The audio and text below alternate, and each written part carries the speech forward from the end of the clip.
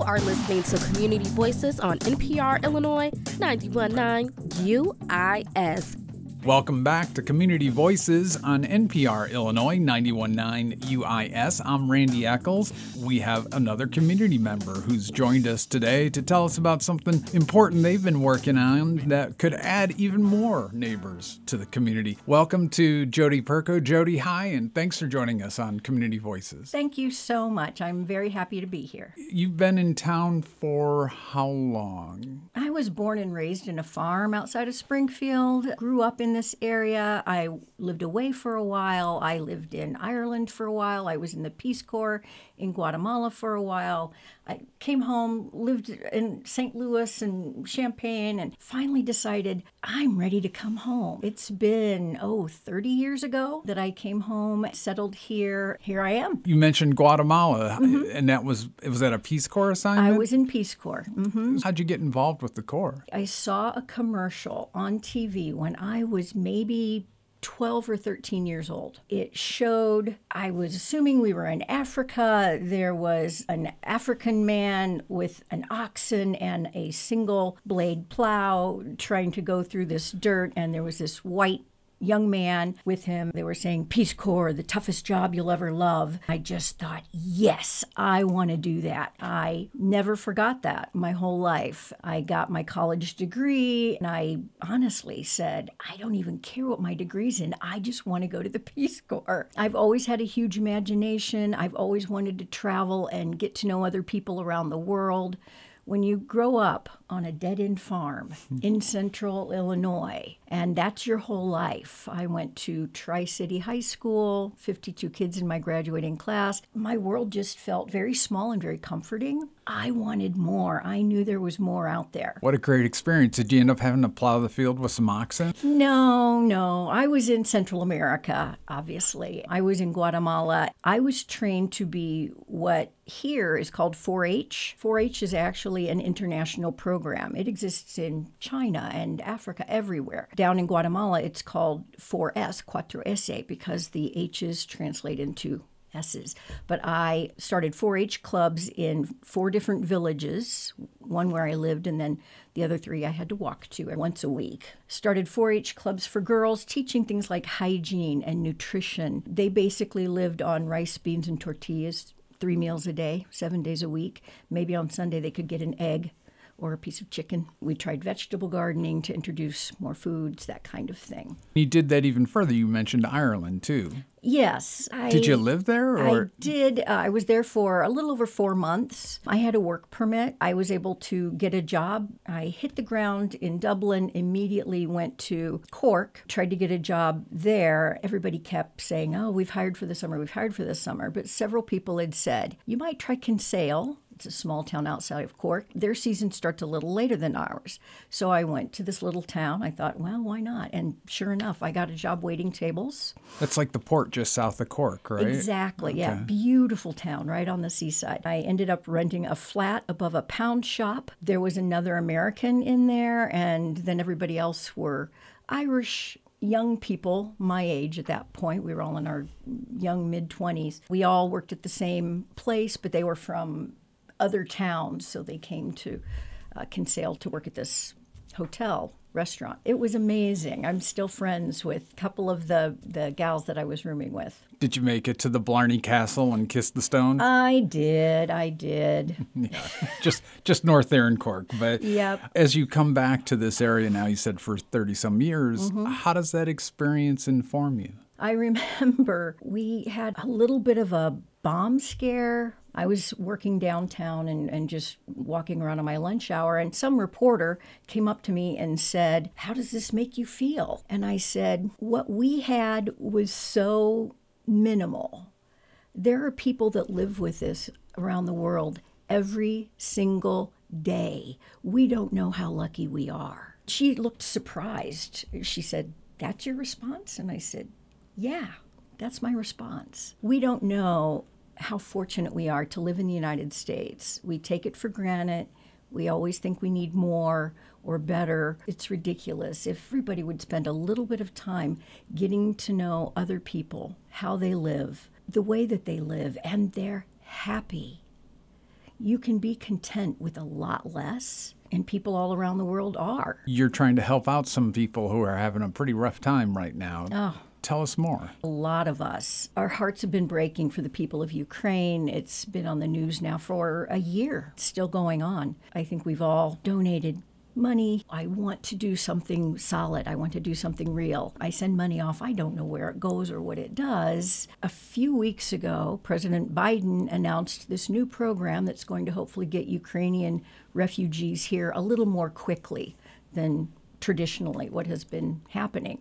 Adjacent European countries have been handling most of the refugees at this point. Exactly. My daughter actually then saw an interview about this because she and I had talked about it, and I said, oh, wow, I would totally be a sponsor for some Ukrainian refugees. She had seen somebody interviewed about it, and she sent me this email, Mom, welcome.us. I went to that and immediately started filling out the application, learned more about it, of course, and boom, I'm a sponsor. What does that mean? You're funding it? Does it mean you're going to host them? Welcome.us is a website. It is supported by the Department of State. It is a program actually that is available to help more than just Ukrainians. Right now, I think they're really focused on Ukrainians, but Haitians, and there's a few other countries that are in this. When you become a sponsor, what that means is that you are going to prepare a place for this family to live. In some cases, I guess they can stay with the hosts. And if worse comes to worse and we can't find an apartment, they certainly can stay with myself or another member of the group. We plan on finding a 2-bedroom apartment for them. It's mom, dad, and their little 4-year-old. Here in the area? Here in Springfield.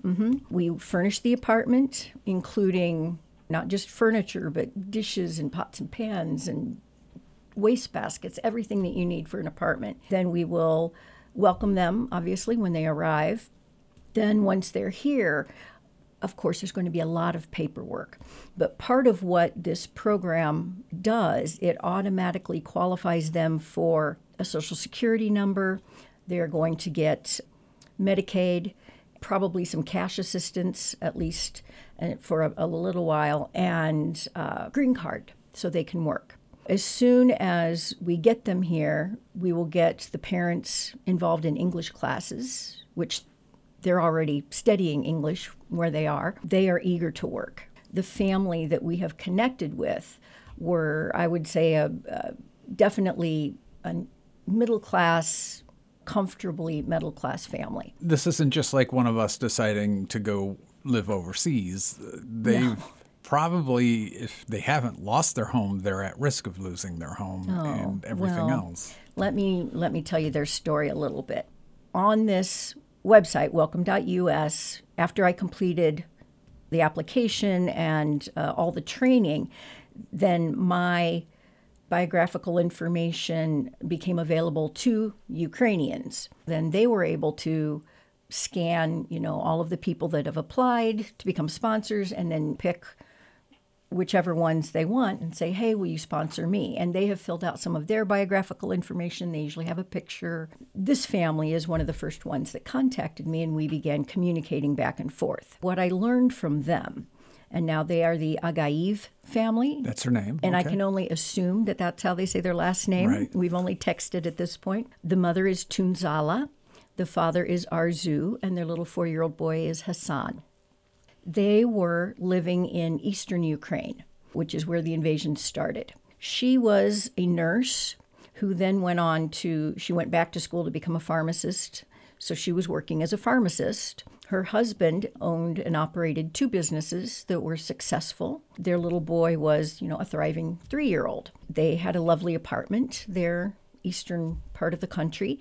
And when the invasion happened, they were immediately in the line of fire. They just fled with their car, I'm sure, and clothes on their back, and they went to Kyiv. And they were okay there for a few weeks. And then the invasion happened in Kyiv. At that point, Arzu went with all the other men, they were calling men, come, join our army, defend our country. And he went. He wanted to help. He is actually a citizen of Azerbaijan, and so they would not allow him to be in their army. And they also wouldn't allow him to have a gun to protect his family. And he said, I can't stay here if I can't protect my family. He knows what the Russians were doing, kicking in doors and killing people. And he said, we have to leave.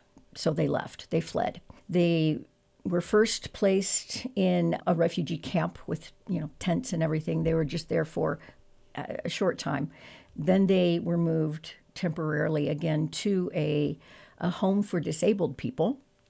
And then finally they got them to this refugee settlement in Germany. They're in Hamburg, Germany. Okay. So they weren't disabled, but that's where they ended up. They just landed there for a little while. Mm-hmm. Right. They're in a building. It looks like maybe a school building or a business. I've seen pictures of the room. They have one small room. Maybe, I don't think it's as big as the studio we're in here. Like a cinder block room, almost a dorm room. It is. It has big windows on one side and then just bare walls and a door. This family, who had a lovely apartment and cars and a nice life, they are living in a bare block room with a bed in two corners and a small wooden table and two wooden chairs. I think that's really hard for us to imagine in our lives of, just having to leave your home or not have somewhere to go and suddenly be on the road. Yes, yeah. And they have no money. They've lost their home. They've lost their car. They've lost their livelihood. They've lost everything. They have found out, when they were in Kyiv, I think, they found out that the apartment building where they lived is no more. Part of being a sponsor means raising money to pay for this. How's that been going? We have started off well, but there's a lot more that we need.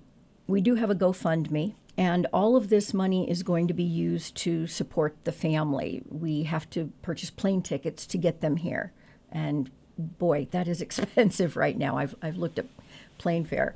Then we are expected to pay for their first probably at least 3 months' rent, utilities, that kind of thing, while they will be signed up for some services that are available to everybody. That doesn't usually take care of everything. We hope to have found an apartment and have it furnished and settled so that when we pick them up from the airport, we can take them to their new home. If somebody's interested in helping, the GoFundMe is basically gofund.me, gofund.me, and then there's a /05BC62C4. Thank you. Right. They can also just go on to GoFundMe and just do a search for the Agaev family. And that's Agaiev. Yes. Is how they spell it. Again, gofund.me /05BC62C4. Or if you search for the family's name at GoFundMe, it's spelled Agaiev. That's the GoFundMe part. And you said that there are probably other families then on this site. Oh, definitely. Within an hour or two of my profile being available, I had a dozen different people saying, hey, sponsor me, sponsor me. If somebody else is interested in trying to help sponsor or set something up like this, they would go, what was that website again? It's welcome.us. Welcome.us. If you just put that into your browser, there's all kinds of information that you can get about the program. Ultimately, the sponsor should not have to be able to put out enormous amounts of their own money, obviously a little bit here and there. But no, the fundraising is to pay for the care of this family until they can get on their feet and get jobs. Right. We'll put links to that at nprillinois.org in case you couldn't write that down as quickly as we talked about it. You can find that there. Jody Perko, so happy to have you join us to talk about this. As you talked about your past and things, you've done this type of thing, helping out people all your career. Well, I've been a social worker. Right. Yes. Recently retired, but yes. Yeah. And then you have a family. You've got a couple daughters. I have 2 girls. Yeah. Mm-hmm. They're grown now, of course. We really appreciate you joining us on Community Voices. Anything else you'd like to add? I really appreciate this time to come and talk about this and to encourage other people to consider sponsoring. It is the most fulfilling thing that you can do. Well, we hope you'll bring the family by for a Community Voices segment after they get here. We'd love to meet them and talk to them. Again, you go to nprillinois.org and you can find the information about what's going on. Jody Perko, thanks for joining us today. Thank you so much, Randy. Get to know your neighbors with Community Voices. Suggest a guest. Email communityvoices@nprillinois.org and we'll explore interviewing them. Stay in touch with Community Voices and other news by subscribing to NPR Illinois Daily at nprillinois.org, a daily email newsletter that helps make sure you are in the know. Community Voices is events you might have missed and conversations with neighbors, artists, and area business people. You are listening to Community Voices on NPR Illinois 91.9 UIS.